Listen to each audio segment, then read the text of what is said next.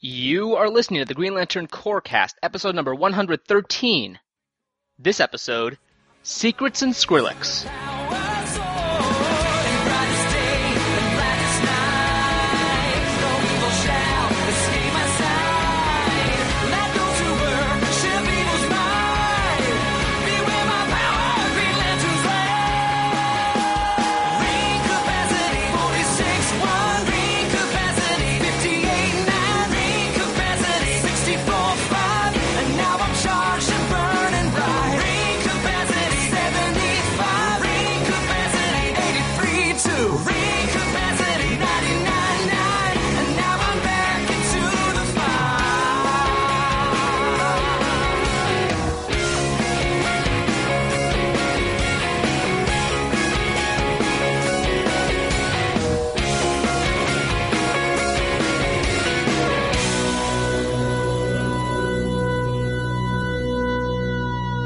Welcome, everybody, to the Green Lantern Corecast. I'm your host, Frank Mateo, and joining me today is my esteemed panel host of trivia enthusiasts.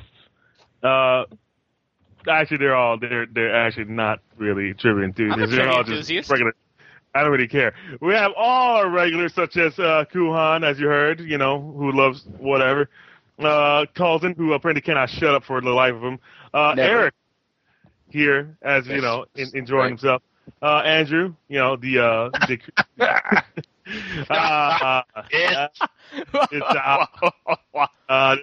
a funny one, this one. And Brandon West here. All of them eagerly awaiting to give you our reviews on the new issues of. Has it been like a year since you've been on the show? No. Like 6 months? Like a month? No, I don't. Sure. Anyways. Oh yeah, if you want to know, that's Kuan again. Hilarious! It's a stand-up special on YouTube right now. You can watch it. my YouTube stand-up special. Yes, that's exactly what it is. Special, it's just the same 3 minutes loop for a half hour on Comedy Central. It's a stand-up very special. That wasn't even funny. Anyway, Brandon, I hear we have some news. Tell me, what is this news? 2 pieces of news, gentlemen. First off, for you fast food eaters out there, Green Lantern the animated series toys will be coming soon to McDonald's. Yeah! Awesome. There's a McDonald's right outside my school. Disgusting. I can't believe people actually still eat McDonald's. No, I'm just going to buy the toys. Just it's like 50 cents for the Green Lantern toy? Yeah. So for your kid, still no. McRib? Nope. Is there still McRib there? Yes. There's still McNasty there. So Shasta McNasty is what I call. It's an old show. Anyway. There'll be 8 toys in total, one of them including a Green Lantern ring. So, I mean, if you got kids, go and grab it because you're. Don't go, because why would you subject your kids to a lifetime of diabetes from one meal? But that's fine, I guess, if you want to promote that. Whatever. A lifetime of diabetes is worth it for a toy. It won't be diabetes. It'll be heart disease or maybe like liver or something. I don't know. You might just actually straight up get mad cow disease. You don't get diabetes from salt and fat. You get diabetes from salt. Yeah, you get diabetes from sugar. Isn't all the meat genetically? I don't know. There's a lot of stuff in there. Hormones. It's like 80% beef. I don't know. It's better than Taco Bell's tacos. There's not even 30% beef. So clearly, we're all excited about this. Can I just ask? Can I just say that we've never used Toy News before, but we actually are using Toy News to promote McDonald's. So I think Brandon is no longer allowed to report the news because he's obviously been co-opted by an outside monetary. Have we ever determined why birds no longer eat the French fries? They've learned. They've evolved. Yeah, because they're animals that have instincts, and they don't want to eat. All the ones that would eat the McDonald's fries died. So the ones that won't breed and had kids. So hey, Brandon, I heard we had more news. Yeah, I'm just to finish that up. I just want to say birds don't understand they're not supposed to eat firecrackers, but they do understand they're not supposed to eat McDonald's fries. That should tell you something. So Brandon, all right, so yeah, go on, go ahead. Go ahead, tell Brandon. We've lost our sponsors. Go ahead. Kuhan, go ahead. Brandon, I heard we had news. I do, Frank. I do have news. Oh, man, I was just thinking that. here's the good news, Kuan. Red Lanterns is getting a new artist, Miguel Sepulveda. He'll be joining the book in issue 10. Well, issue 9 features a cover from him. In issue 10, he'll be joining on the interiors. Ed Benes will be leaving for Detective Comics. He probably won't be staying there. That's only a 3-issue gig. So, and apparently the story Miguel comes on with will be entitled "The Death of the Red Lanterns." So, hey, this is definitely something I'm hearing for the first time. I did not post about and comment on the Green Lantern Corps message boards. So Miguel Sepulveda. I'm excited that it's not Ed Benes. So it's just Sepulveda. I don't know. Whatever. Who? I mean, it's Miguel, so I'd assume it'd be Sepulveda. But I guess so. Sure, why not? Miguel Sepulveda? Yeah. I don't know. I know a guy named Carlos Williamson. So there's also this is probably the most important aspect of this news story. The Star Sapphires will be not joining, but cameo in the book. And so, Stormwatch too, that's right? Something to look for. Stormwatch, yep, in issue 9, they'll be showing up. Whatever. Remember when there wasn't going to be crossovers for a while? Ed Benes has this, absolutely. Ed Benes as an artist changing around. It's good, and especially the idea that there's an implication that they're going to kind of shuffle him off to not draw anymore and stuff. And that's fine, and it's just kind of like, it's sort of like DC's been doing that. Like, their relaunch is kind of a total failure creatively, I think, and then periodically they keep giving us good news to back up all the bad news, but it's sort of kind of seems like you're dying in a desert and someone is handing you a sandwich, made of bread, and you're like, can I have some water? Like, no, here's a sandwich all the way over there, So I don't know, it's like a freshly cooked sandwich. It's not even that freshly cooked. It's still in Detective Comics. So I'm excited to start reading Red Lanterns again since issue 1. What I'm not excited for is starting reading it again, realizing that the story's still bad, and then dropping it again. You'll probably realize it's a learning lesson. It's a learning lesson. I really like Ed Benes, and I will miss him. I think he added a lot to the book. I enjoyed his work in Justice League, or JLA.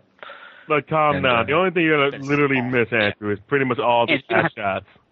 Yeah, it's like one ass. He added a lot of it. But still. Ed Benes is to all art as Mark Bagley is to Brandon.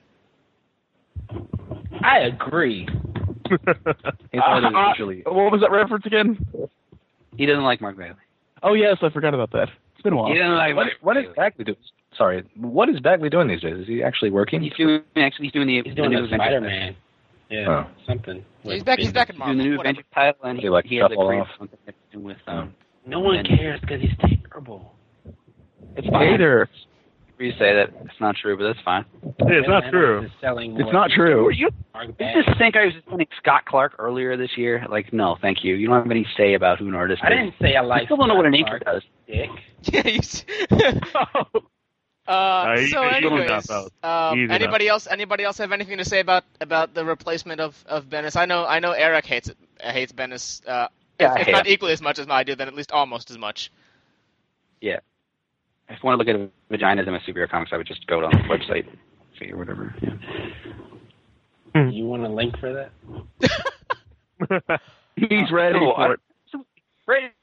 It's just become totally a sellout this episode. What is going on? Like now you get more traffic. You used to have dignity. What happened? All right. Well, enough. Is that all the news for today, Brandon? I think that's all the news we can handle, Frank. All right, cool. I want to make sure if Kuwan lets me, continue going. Kuwan, can I continue the show? Please, Frank, continue the show. Thanks. Continue. Thanks for the A-OK, boss. Yep. For the A-OK. Yep. So that's what happens when you miss like 3 episodes in a row, and by 3 episodes in a row, I mean like 2 episodes sporadically. Yeah, something about that. Anyway. So today we're going to be reviewing for your listening pleasure, Red Lanterns number 7 and Green Lantern number 7, both recent issues that came out in the past 2 weeks. And of course, we're going to start off with the best of the bunch, Red Lanterns number 7, starring Skrillex, as Eric likes to call him. Technically, Skrillex. Yeah, I cannot remember this guy's name, so we do the other podcast, the DC New podcast, over at GraphicsCrunch.com, and which is weird that I said that because Brandon's the one who's promoting things this episode, but We couldn't remember what his name. I couldn't remember what his name was. What Rancor's name was. could not remember Rancor's name, so I insist on calling him Skrillex for the remainder of his life as a DC Comics character. So, I mean, I really now want to see some sort of mad beats dropped with Rancor. That's right. Can someone do like a dubstep remix of the Rancor from Star Wars? No. Someone can, but anybody, if you're listening and are able to do dubstep remixes, I want a dubstep remix of the Rancor from Star Wars. I listened to it once and then never again because I don't like dubstep. But no, Kuhan will enjoy it only once and then hate it for the rest of his life. If it's good, I'll listen to it more. But anyway, so we can actually review the issue itself. Of course, I'll go ears deep, but only. Oh God, this is the this is the issue where Rancor and Guy Gardner go at it for a few seconds, and Atrocitus learns the awful truth of what happened to Krona. Sort of awful truth, I guess. Also, we learn a little bit more of what Atrocitus had been doing for the past eons and eons of his life. Apparently creating bizarre experiments and small little terrorist organizations to plague the universe before he actually created the Red Lantern rings, which is funny that he would do all these other things rather than just create the ultimate powerful weapon that he apparently was able to easily create. Maybe he just didn't know. I say before he was a therapist, because he had to have become something while staring at his ugly daughter. Who is even uglier now after death. And his wife, Saint Walker. Forever done. He's going to remarry Saint Walker eventually. Never gets old. It's just straight up like forever dead. I like how hateful Frank's attitude is toward his ugly daughter. Like I cannot abide ugly young woman. Like I can't stand it. I need to talk about it all the time. Forever daddy. Forever daddy.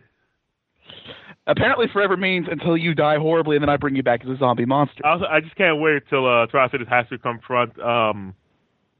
Was that dude's name from the Sinestro Corps?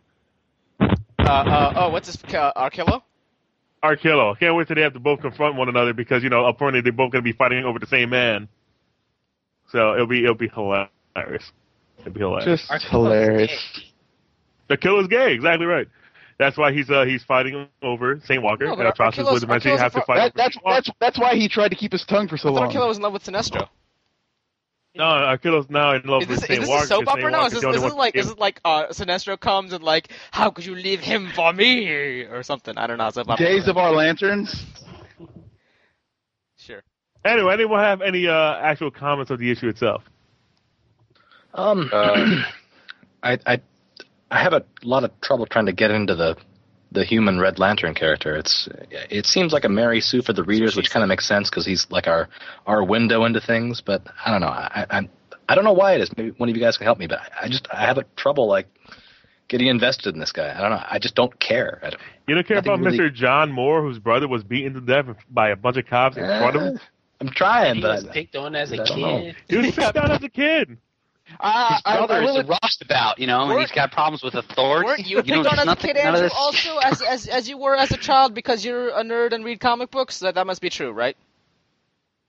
He has a special destiny that he didn't know about until he got older, but, older people saw it in him, and he's a secret in the inside or something. It's like, his grandfather. It's not at all like Spider-Man or the Hulk. Like, this doesn't ring anything or Star Wars. I mean, maybe it's a sound origin story and stuff, but I mean, as soon as we get into these Red Lanterns, I mean, all the history and mythos of everything, it's like, okay, but now we're going to focus on this random human we've never seen before or heard about on Earth that happens to be Red Lantern. I get why they're doing it, but I struggle to get invested in it. Well, now, here's I want to hear about all this other stuff. I mean, when you create a new book, then I think you should have some sort of new, like if it's a new book based on a like. It's not like, in the 60s, it's like, oh, now I'm supposed to care about this new Hal Jordan guy. I mean, I guess it probably was like that, but... See, here's a problem with trying to get invested with the Human Red Lantern at, I'd say, 6 issues into the series. That's what I would say. There's the problem. 6 issues into the series, you get the human character that we're supposed to be our jumping on point. Maybe like if the last splash page number 1 was like, oh yeah, John Moore. I don't know. They did do a neat job of like a little bit of the bait and switch, which was kind of cool, kind of effective. Like with the other guy, like, oh, this is going to be the new Red Lantern that's a human. No, it's his brother, and that was kind of that worked. I feel like that was almost like couldn't have been. Yeah, I agree. I think it couldn't have been a bait and switch, right? Because it's almost like they're giving so much attention to John Moore that it's almost like you're thinking. It's almost like I don't know. It's almost like there's no way they're gonna make him. It's so obvious, and then just make it. I feel like they make the obvious one, but yeah. Maybe if I cared more, I would actually notice that. I just read in Chris I think you're right. Yeah. 7 issues in, and it's the same story they've been telling this whole time. Yeah, pretty much Atrocitus looking for Krona, and the rest of the Red Lanterns trying to fight their way to the top of being the food chain. I don't know what's wrong with the writer, because I've seen some other stuff. It's fairly good. It's like for this book, he doesn't realize that he's just dragging things out so painfully slow. I almost think that he realizes, but it's. Would that be called? But he doesn't care. Would that be called the confines syndrome? of what he's given? It's like a nail on the chalkboard. Only instead of the chalkboard, it's your face, and it's dragging across. The problem is right. I think the problem with Tomasi is that he has these. We've complained about these protracted storylines before, and it's definitely his style and stuff. I think the difference is that Tomasi, which is for better or worse, has a single plot that tracks through like 7 issues, where in this book has kind of this like vague soap opera non-plot happening. Like, you're kind of like it's building drama and suspense between the characters till these big moments happen, and we're kind of cheated at these moments. I mean, like, we have like Krona wringing his hand for like 4 issues about Atrocitus wringing his hand for like 4 issues about Krona. And constantly saying, I'm impotent, I can't do anything about this, I'm impotent, I can't do anything about it. And you're like 4 issues in, like, so what? And then Krona's body disappears, you're like, oh, wow, this could actually mean something. And the next issue is like, actually, it's nothing. He's still wringing his hands about not being able to kill Krona, because now some other nonsense is happening, And even Bleez, like all these issues building up, like, oh my god, maybe Bleez will be the first intelligent Red Lantern, and it sort of happens off page, And then now Bleez is just leading her own revolution. It's all kind of like, I don't know, it's different where it's like, because Peter Tomasi just finished. Peter Tomasi just finished a run on a storyline in Batman and Robin, which I thought was a great story. Very little happened. I think the story takes place over like 2 nights. There's like, Batman and Damien run into a guy, they fight him. He has a history with Bruce. He gets away. He kidnaps Damian. There's another fight, and then that's it. That's the whole thing. But it's kind of like that story worked only because Tomasi writes it like an action movie. Every issue has a series of events that make the issue in itself exciting. Where this series is kind of like so all over the place and so doesn't know what it wants to do. Well, this is kind of like the Walking Dead of comic books, Well, I have to say pretty much that the only real reason I believe this book is even the way it is, and I can't stress enough that it's mostly Milligan's fault, but it's also the fact that I just think his hands are tied as to what the hell he can do with Atrocitus and Krona within the confines of what he's given. His hands are kind of tied. Yeah, pretty much. He does have some liberties, but only so much. John's handcuffed Milligan to the basement. Yeah, he has to look at Jeff Johns and go like, can I make Atrocitus a different character? Can I make him do stuff? Can I make him go like, no, he needs to be this way for my next giant story arc that I'm doing for the Green Lantern. Can I make him interesting? No, you cannot make him interesting. This is the same kind of thing that happened in New Guardians. It's like every time he tries this whole story, some of his characters are just dragged away because Johns demands it. Well, that's what we talked about. We talked about that New Guardians did something that was vaguely interesting with Arkillo, and it was obviously like it's like Tony Bedard's like, all right, you have Arkillo and he's one of the Yellow Lanterns. Great, that's great. Then a couple months into it, okay, wait, Sinestro killed all the Yellow Lanterns. There aren't any more Yellow Lanterns. What am I going to do about Arkillo? You can write whatever bullshit explanation you want, but he still has to be a Yellow Lantern. All right, fine. So they give a bullshit explanation, which ends up being vaguely interesting because now he's like, oh, I've been betrayed. Oh my god, yada yada. And the same thing kind of happens here where. I feel like Bedard, what's his name? Sorry, Milligan's name.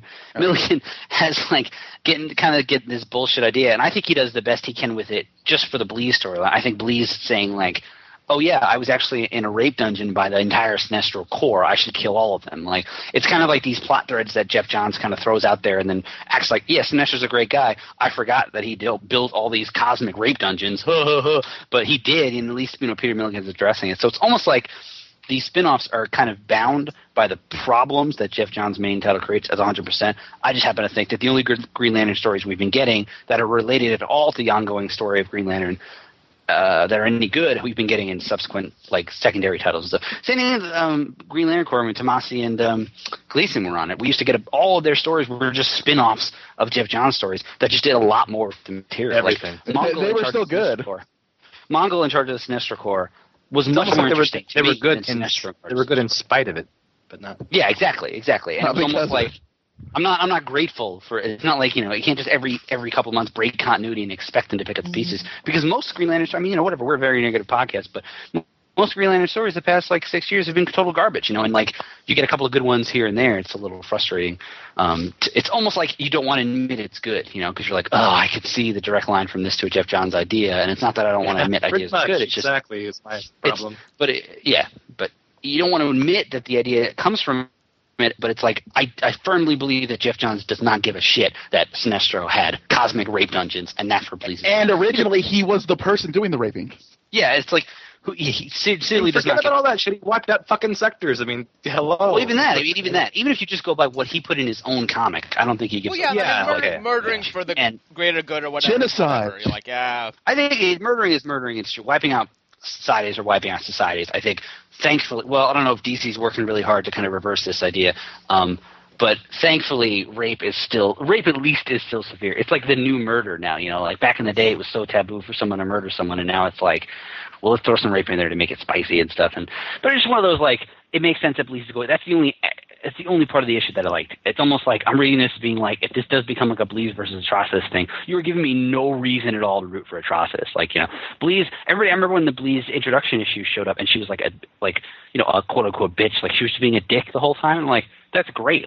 Finally a character with some personality who's got fucking, I guess the irony would be to say has the balls, but has the fucking guts to go around the universe and actually do some shit as opposed to whatever. And the timeline is all fucked up.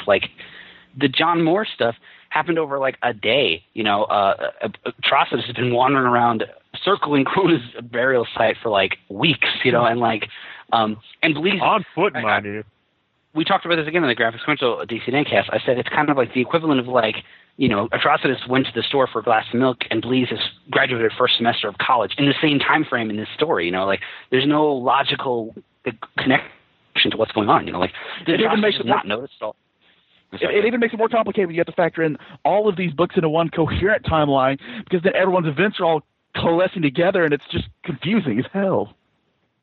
Yeah, and especially, exactly, this Guardian stuff has been going on for a couple of weeks with Sinestro, and I guess we'll get into that in the issue we're going to talk about Green Lantern and stuff. But there's a specific dialogue in that where somebody says, "Hey, Guardians, this Sinestro thing's kind of shady. Shouldn't we do something about this?" And it's like, sorry, Jeff, a little too late. Half a year after the storyline introduced information that is contrary to your previous history, you can't just all of a sudden have characters start questioning it. But either way, it's kind of you're setting up a story that's whatever. It's very much the payoff isn't there. And Kyle, when did that story take place? When is the New Guardians taking place? This all seems to be taking place in 5 minutes. I mean, he's been a Renegade now for months, but in his timeline, it's only been literally 3 minutes. He knows the Guardians are evil now, but he has no way to contact all the other guys.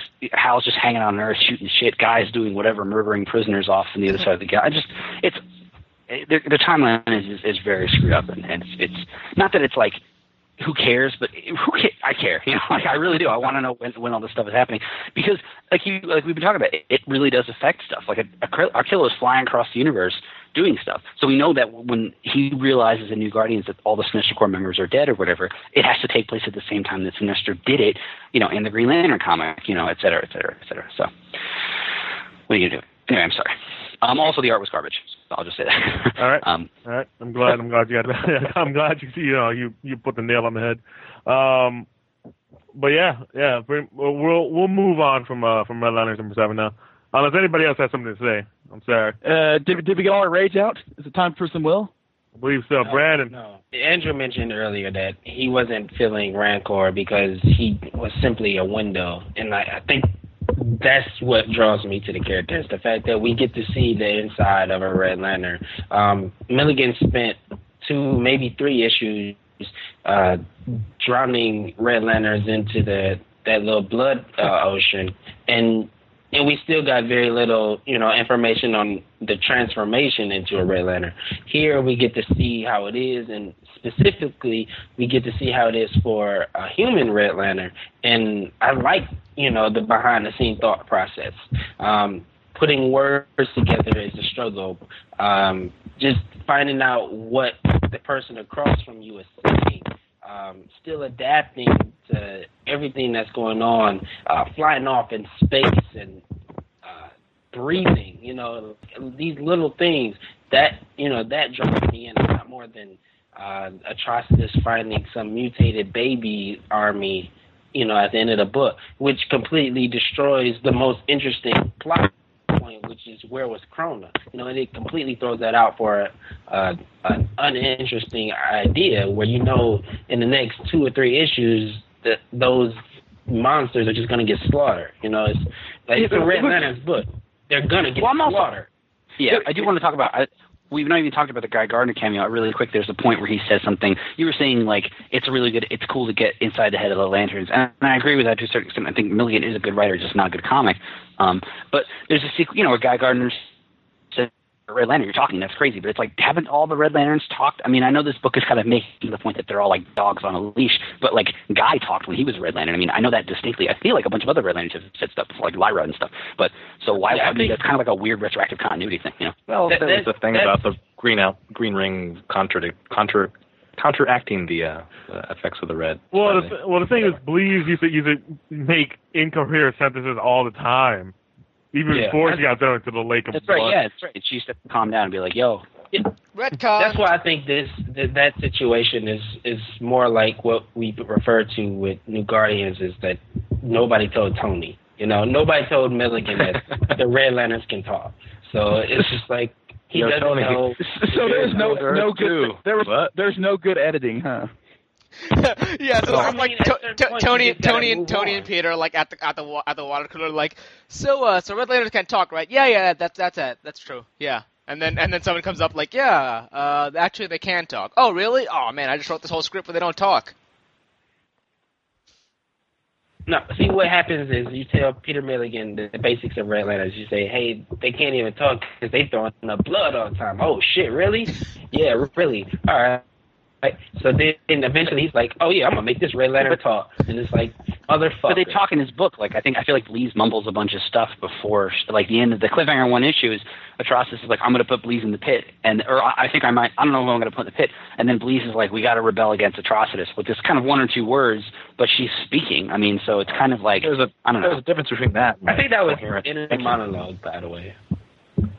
No, she verbalizes. She talks to the other guys. But I mean, there is a difference between him saying words that are more. Even Neanderthals verbalize to some degree, I'm sure. But I mean, there's a difference. But it's not at the same level as we do. Speaks a language, and it's shocking for Guy Gardner to be like, you're talking? A Red Lantern can speak? And it's like, not that it's not the kind of thing he's not like, because he still doesn't say full sentence. He just says like his name or 2 words or whatever. No, he says, please help me. That's what he says. Oh, right, yeah. So, yeah, I mean, and he had an adventure with Bleeze earlier this year. It is kind of cool to see like the Red Lantern, the human one, kind of try to fight against it and actually try to do some good with the powers, even if it's just all subconscious. But that's kind of the thing that's trying to make the role interesting. It's like most Red Lanterns just go with the rage. He's really struggling against it, and I think that's supposed to be his defining characteristic. Maybe Guy just has long-term memory loss. Maybe.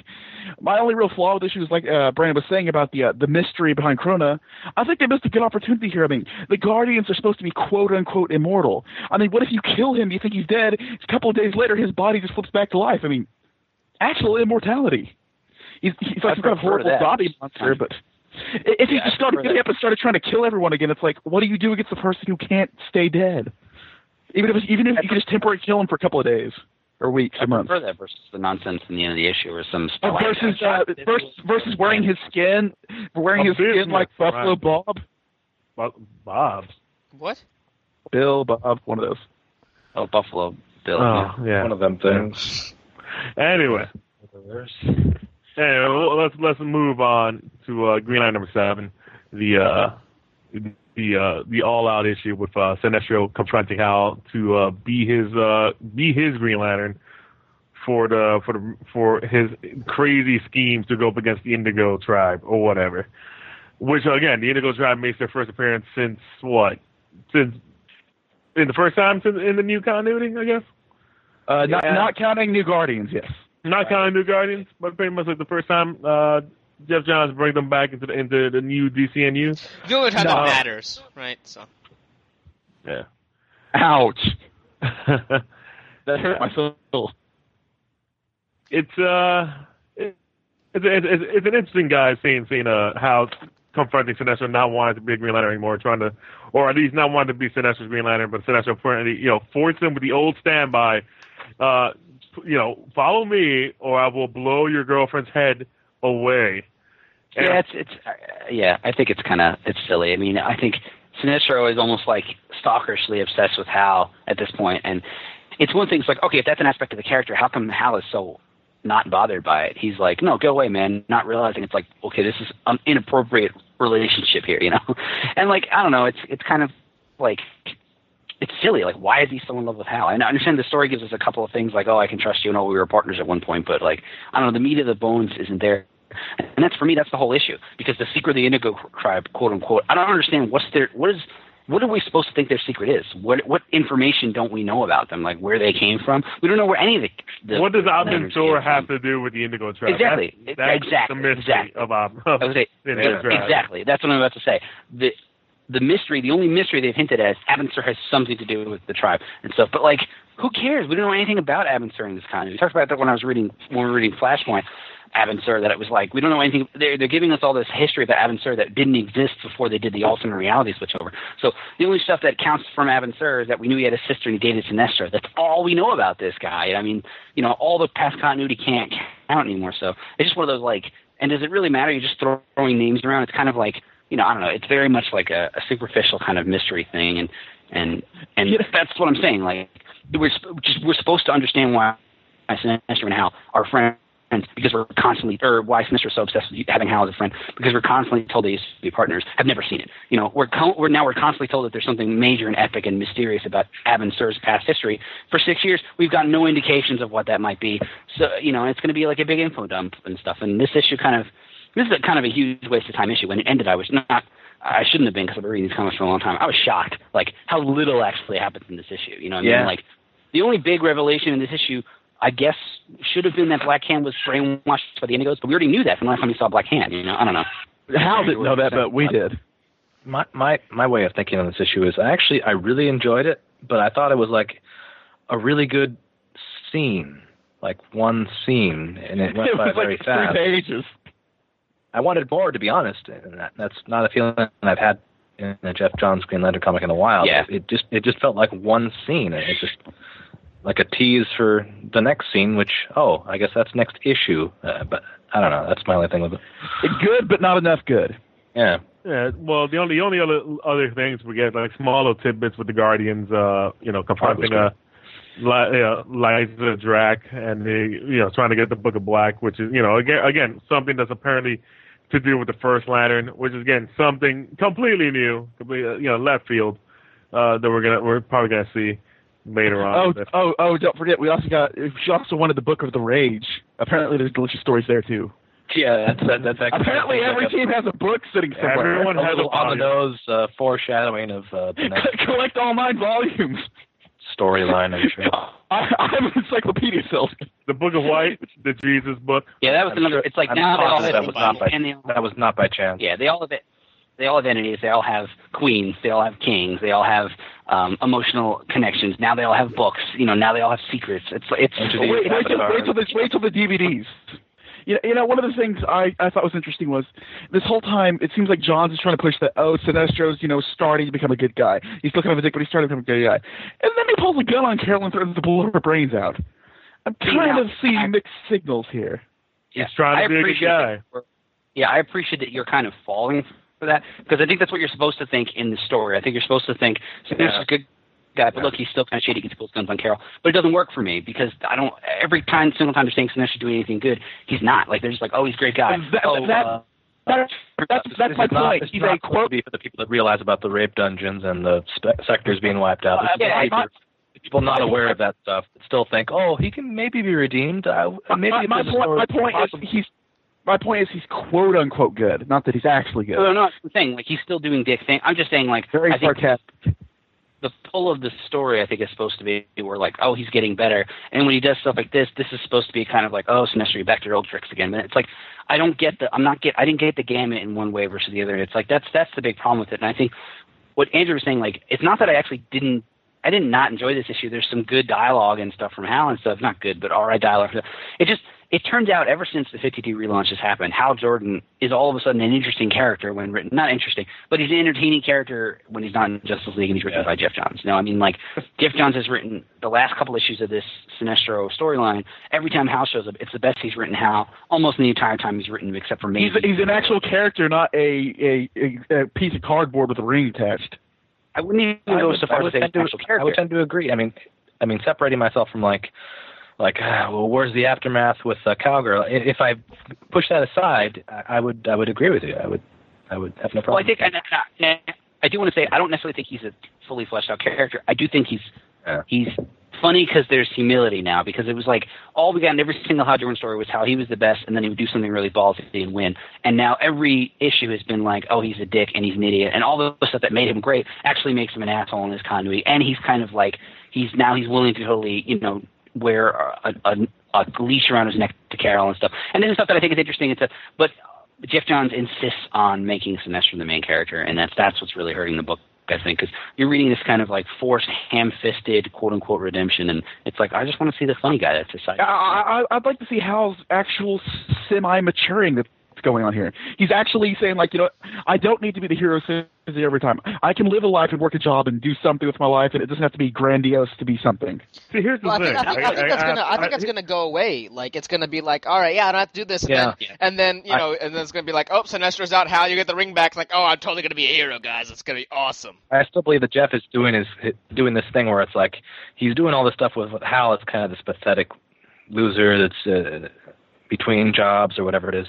And eventually it'll be more of a juxtaposition of when he later falls back into the way he was in the last volume, which is all I do is 24/7 Green Lantern, nothing else. I don't have a day job. Yeah, to kind of like this. This is how it didn't work.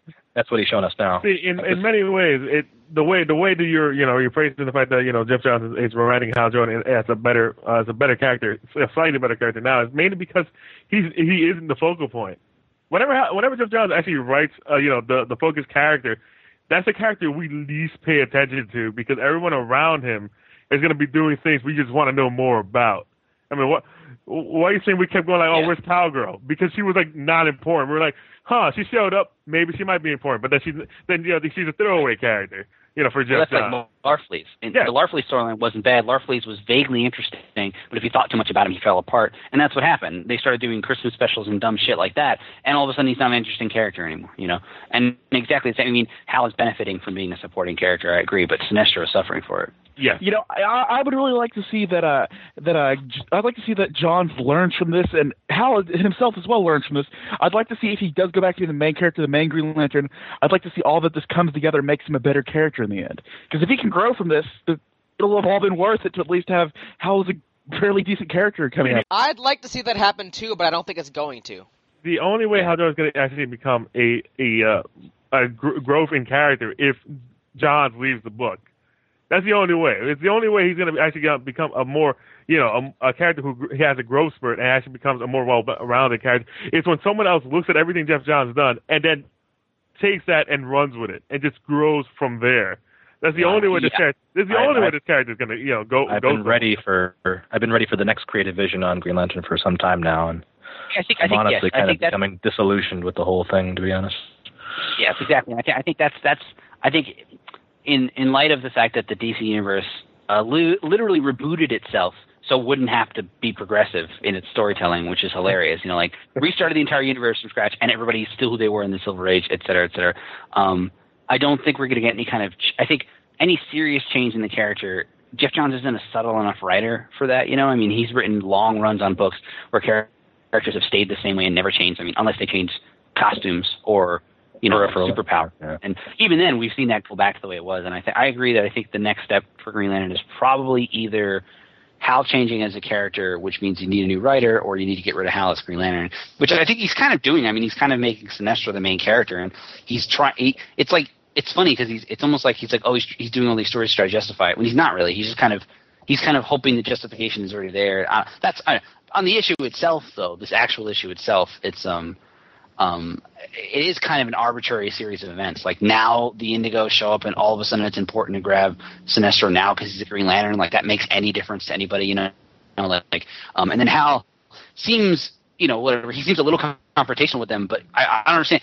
He'd probably be amenable if you talked to him for like 3 seconds. Say like, hey, listen, no, seriously, like the Guardians are nasty. We need to get the ring off. All of a sudden, Hal's like, wait, don't take the ring off his finger. Like, why? You've been fighting this guy most of your adult life, and he's killed everybody you've ever cared about. Like, why?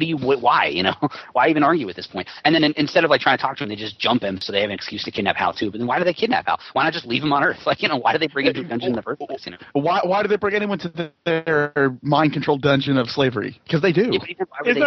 It's funny to think. To reveal the secret of the Indigo Land. Yeah, that's actually a point because Jeff Johns doesn't really know how to write anything around that except just forcefully feeding it to you.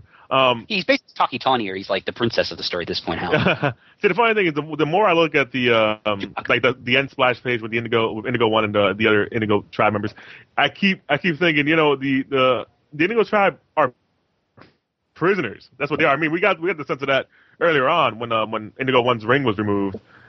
These are foreign, especially Black Hand being a member of the Indigo Tribe now, and they're trying to take Sinestro as one of their members. It's more like they're prisoners. They're actually enslaved to the rings, and they're carrying out a sentence. That's just my opinion. I mean, especially the way that their giant palace. Right. Yeah. And the implication could be that. Yes, the implication could be that Avensur did something, and maybe Avensur is responsible for the Indigo Core, which is why when Indigo breaks out of the thing, she's so mad at Avensur, et cetera, and that's fine. It's kind of like, I don't know. It's just not that I don't. It's sort of like, who cares? It's like, it would be interesting, and it would be exciting, and it's interesting to think about that. It's sort of like, Star Wars Episode 2, where some Jedi goes off and makes a clone army and stuff, and it's like, that's vaguely interesting, except just like there, it's like, we don't know who the clone army's for, we barely understand what's going on in the plot, and we don't know who the Jedi was in the first place, and that's exactly what's going on with Avensur. We don't really know who Avensur is enough to care that he's that kind of guy, I mean, we know he was best friends with Sinestro, so he's already probably a bad egg, But I feel like we've kind of arrived at a point now where, Jeff is all about the twists and the cliffhangers and stuff, but he's kind of really having to grasp at twists now. Like, he went through all the obvious ones already, like, I want to do I'm going to tell the Blackest Night for an encore. I'm going to tell the Brightest Day, and now it's like, what's left? Maybe Avensur thing with War that I made last year. I don't know. I'm actually interested to how. I mean, he said he's got a couple more years. Didn't he say he had a few more years planned for the title? Right? Or he had. He's pulled off 7 more years planned for the title and stuff, which is bizarre. I'm like, really, how much more could you do? And if you think about it, he hasn't really finished the story since the beginning. Not to be like a bit whiny, but I mean, the last 4 years are just going to be conclusions to every single story he's ever written. Yeah, no way is that going to happen. Still Sinestro Corps War number 59 or whatever. Yes, I bet you they're definitely going to get a Sinestro Corps War 2 at some point. Like, could just straight out call it Sinestro Corps War 2 and stuff. Well, I don't know. I mean, but Dov Mankey's great. He's great. I mean, this issue had a little bit. To be honest, I gotta say, Doug Mankey is always a treat to watch, and I mean to see. But it's funny because every time I see Hal Jordan fighting Sinestro in most of these panels, I kept seeing Kyle Rayner because of his hair. It was just straight black, no brown, little like trimmings or anything into his hair. I just kept saying, that's Kyle. That's Kyle fighting Sinestro. Well, at least we finally got it. Kyle Sinestro fight, I mean. I always wanted it. It's always something I wanted. I will never get. Brandon, you've been surprisingly quiet. I want to know your thoughts. Profound. Good. Thoughts. I agree. That makes so much sense. Profound. The empty. He's trying to reflect the emptiness in the story in and of itself. I'm going to say real quick. I think that sort of as I was reading this, first of all, I sort of like breezed through it. There were like 5 word balloons in the entire issue. Like it felt like things kind of happened, but it's like 3 things total, and then like nothing else. Right. And I was like, sort of what Andrew was saying was like, this is a really good scene, right? Like, it's funny too. Sorry, go ahead. I had a problem. I had a problem with. We didn't even talk about, which unfortunate that Wes got disconnected.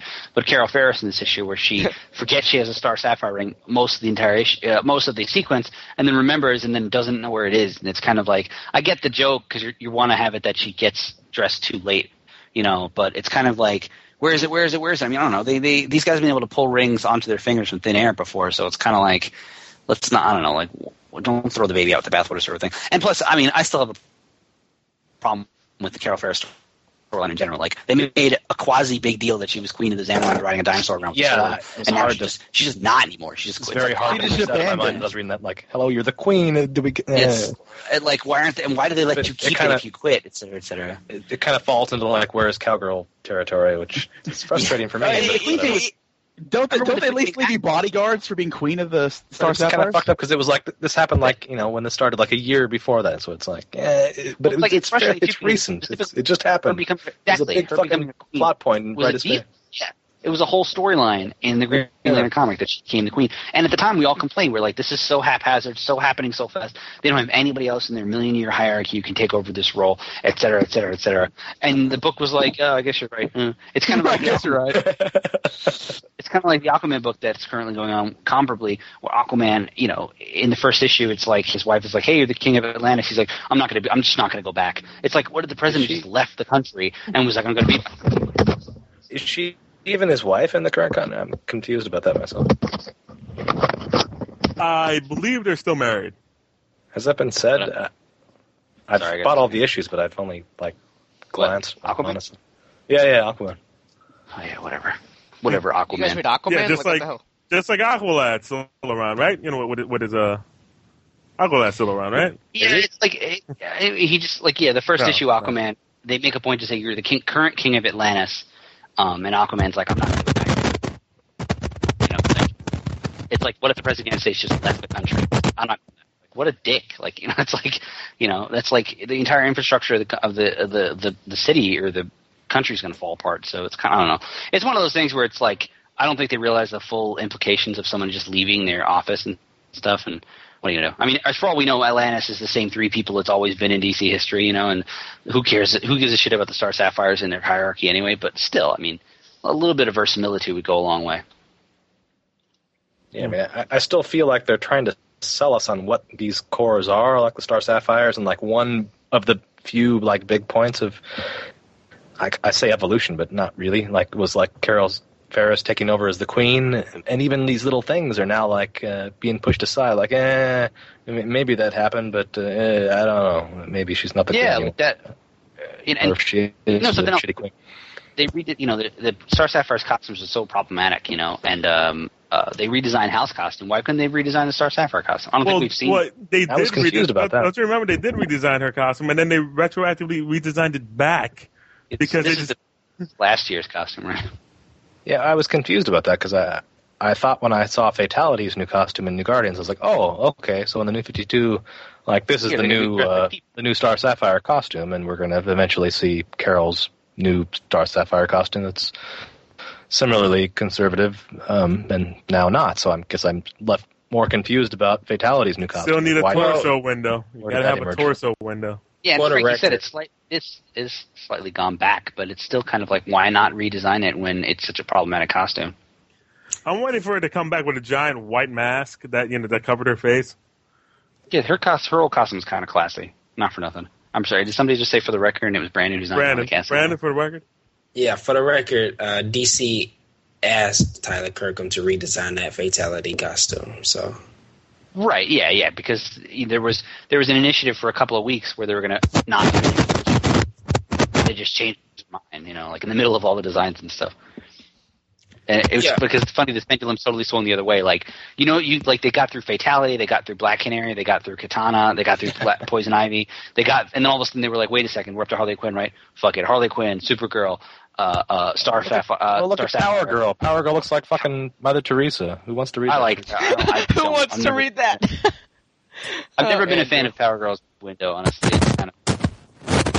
It's caused more problems narratively than it's... No, but it's so useful to have that, right? For some reason? Yeah, initially. Distraction, ho. Yeah, initially, who cares really? It's just a boob window. Like, initially, who cares when she first showed up in the 70s? But at this point, it's narratively a bigger problem than it's worth. It's just, and whatever, her costume's ugly. Her title's not going to sell anyway. Who cares? So, There's a big hole in the issue. Well, Brandon, with your profound thoughts, I want to know what you think of the issue. Oh, yeah, what do you think about it? There was instance where we didn't get a chance to discuss yet. Sinestro's whole being, like Eric alluded to it, that he was being stalkerish, but he has no reason to be there. Like, you have this giant prophecy or a glimpse at the potential prophecy, and then your first decision is, I gotta go get Hal Jordan. Like, no, you should, come up with a plan. Would that be your first decision? And then recruit prophecy, your army. Hal Jordan, done. Yeah, it just made no sense for me. It's like, why track down Hal now? Like, beforehand, you said you had a reason to. The closest Green Lantern to me, and the only one I trust, is Hal Jordan to save my planet. Fine. But, when you have no plan of action to go against the whole fucking Guardians, and presumably any Lantern who stands with them, because we know Salik is, that kind of guy, like, you should probably have a plan, especially if, you're considered the greatest Green Lantern. Like, it just made absolutely no sense for him to just say, yeah, I'm going to go to his window and, give him no ultimatum. Like, if you had presented Hal Jordan with that premise that, hey, we got to handle the Guardians because this, and this, before, holding a gun to his girlfriend's head and whispering in his ear that he has no choice, then this would have gone a lot smoothly. Granted, it probably wouldn't have been as interesting, but, at least logically, they would have made sense. We're supposed to get this thought in our head that Sinestro is this genius Green Lantern. He's this powerful guy.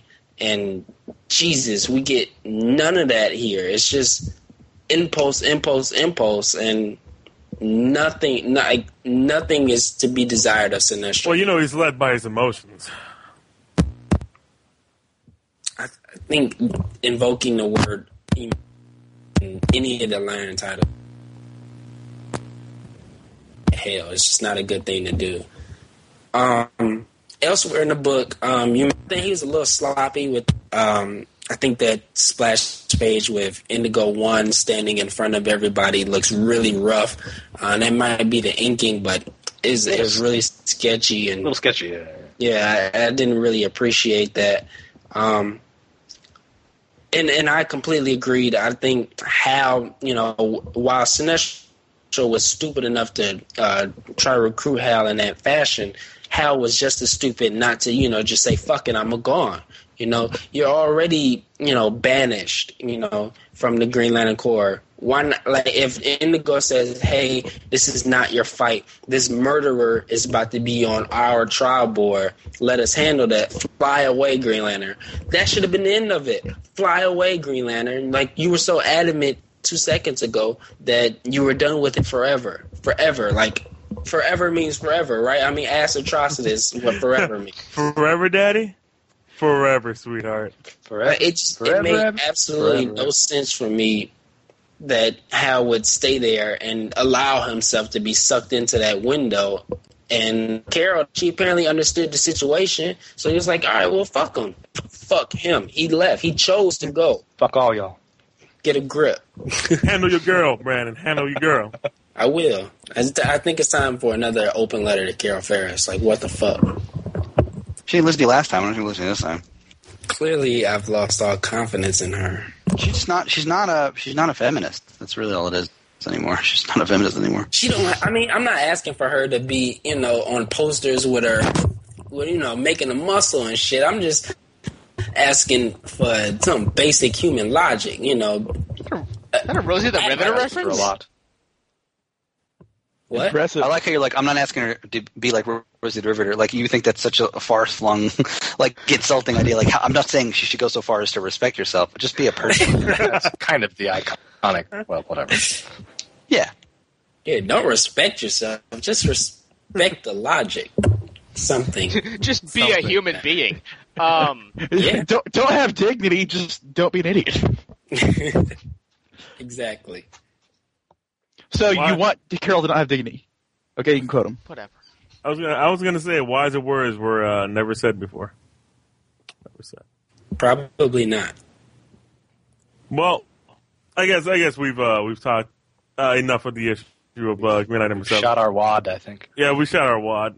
We should probably mention all over. Well, it's time to clean up. Did you mention what, Brandon? So I should probably mention Wait, what? Brandon, what were you gonna say? This episode is being recorded the day before WonderCon starts. So in case there's any WonderCon news this weekend, we'll be covering that next episode, which is a week after it's been over with already. So sorry, WonderCon fans. Thanks for dating the podcast. Well, I mean, it comes out on a certain date, so that dates it itself.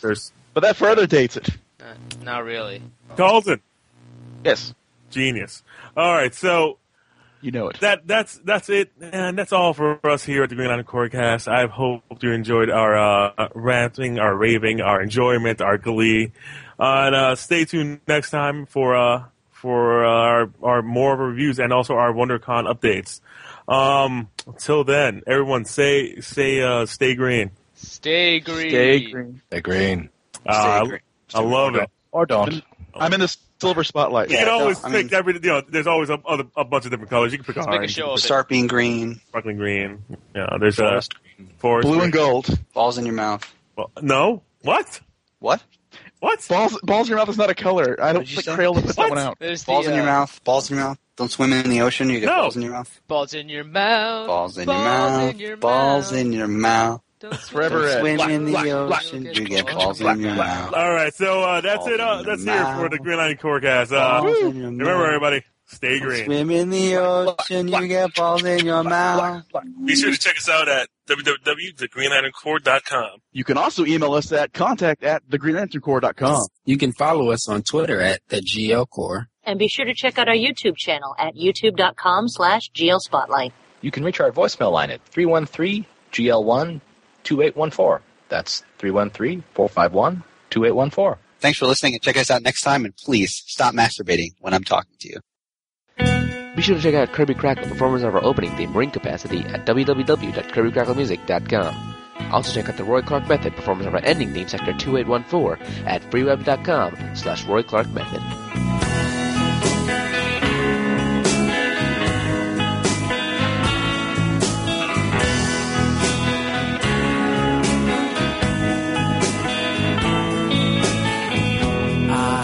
This magic ring, it is the color green. It can do anything. Sometimes it speaks to me. It says how, what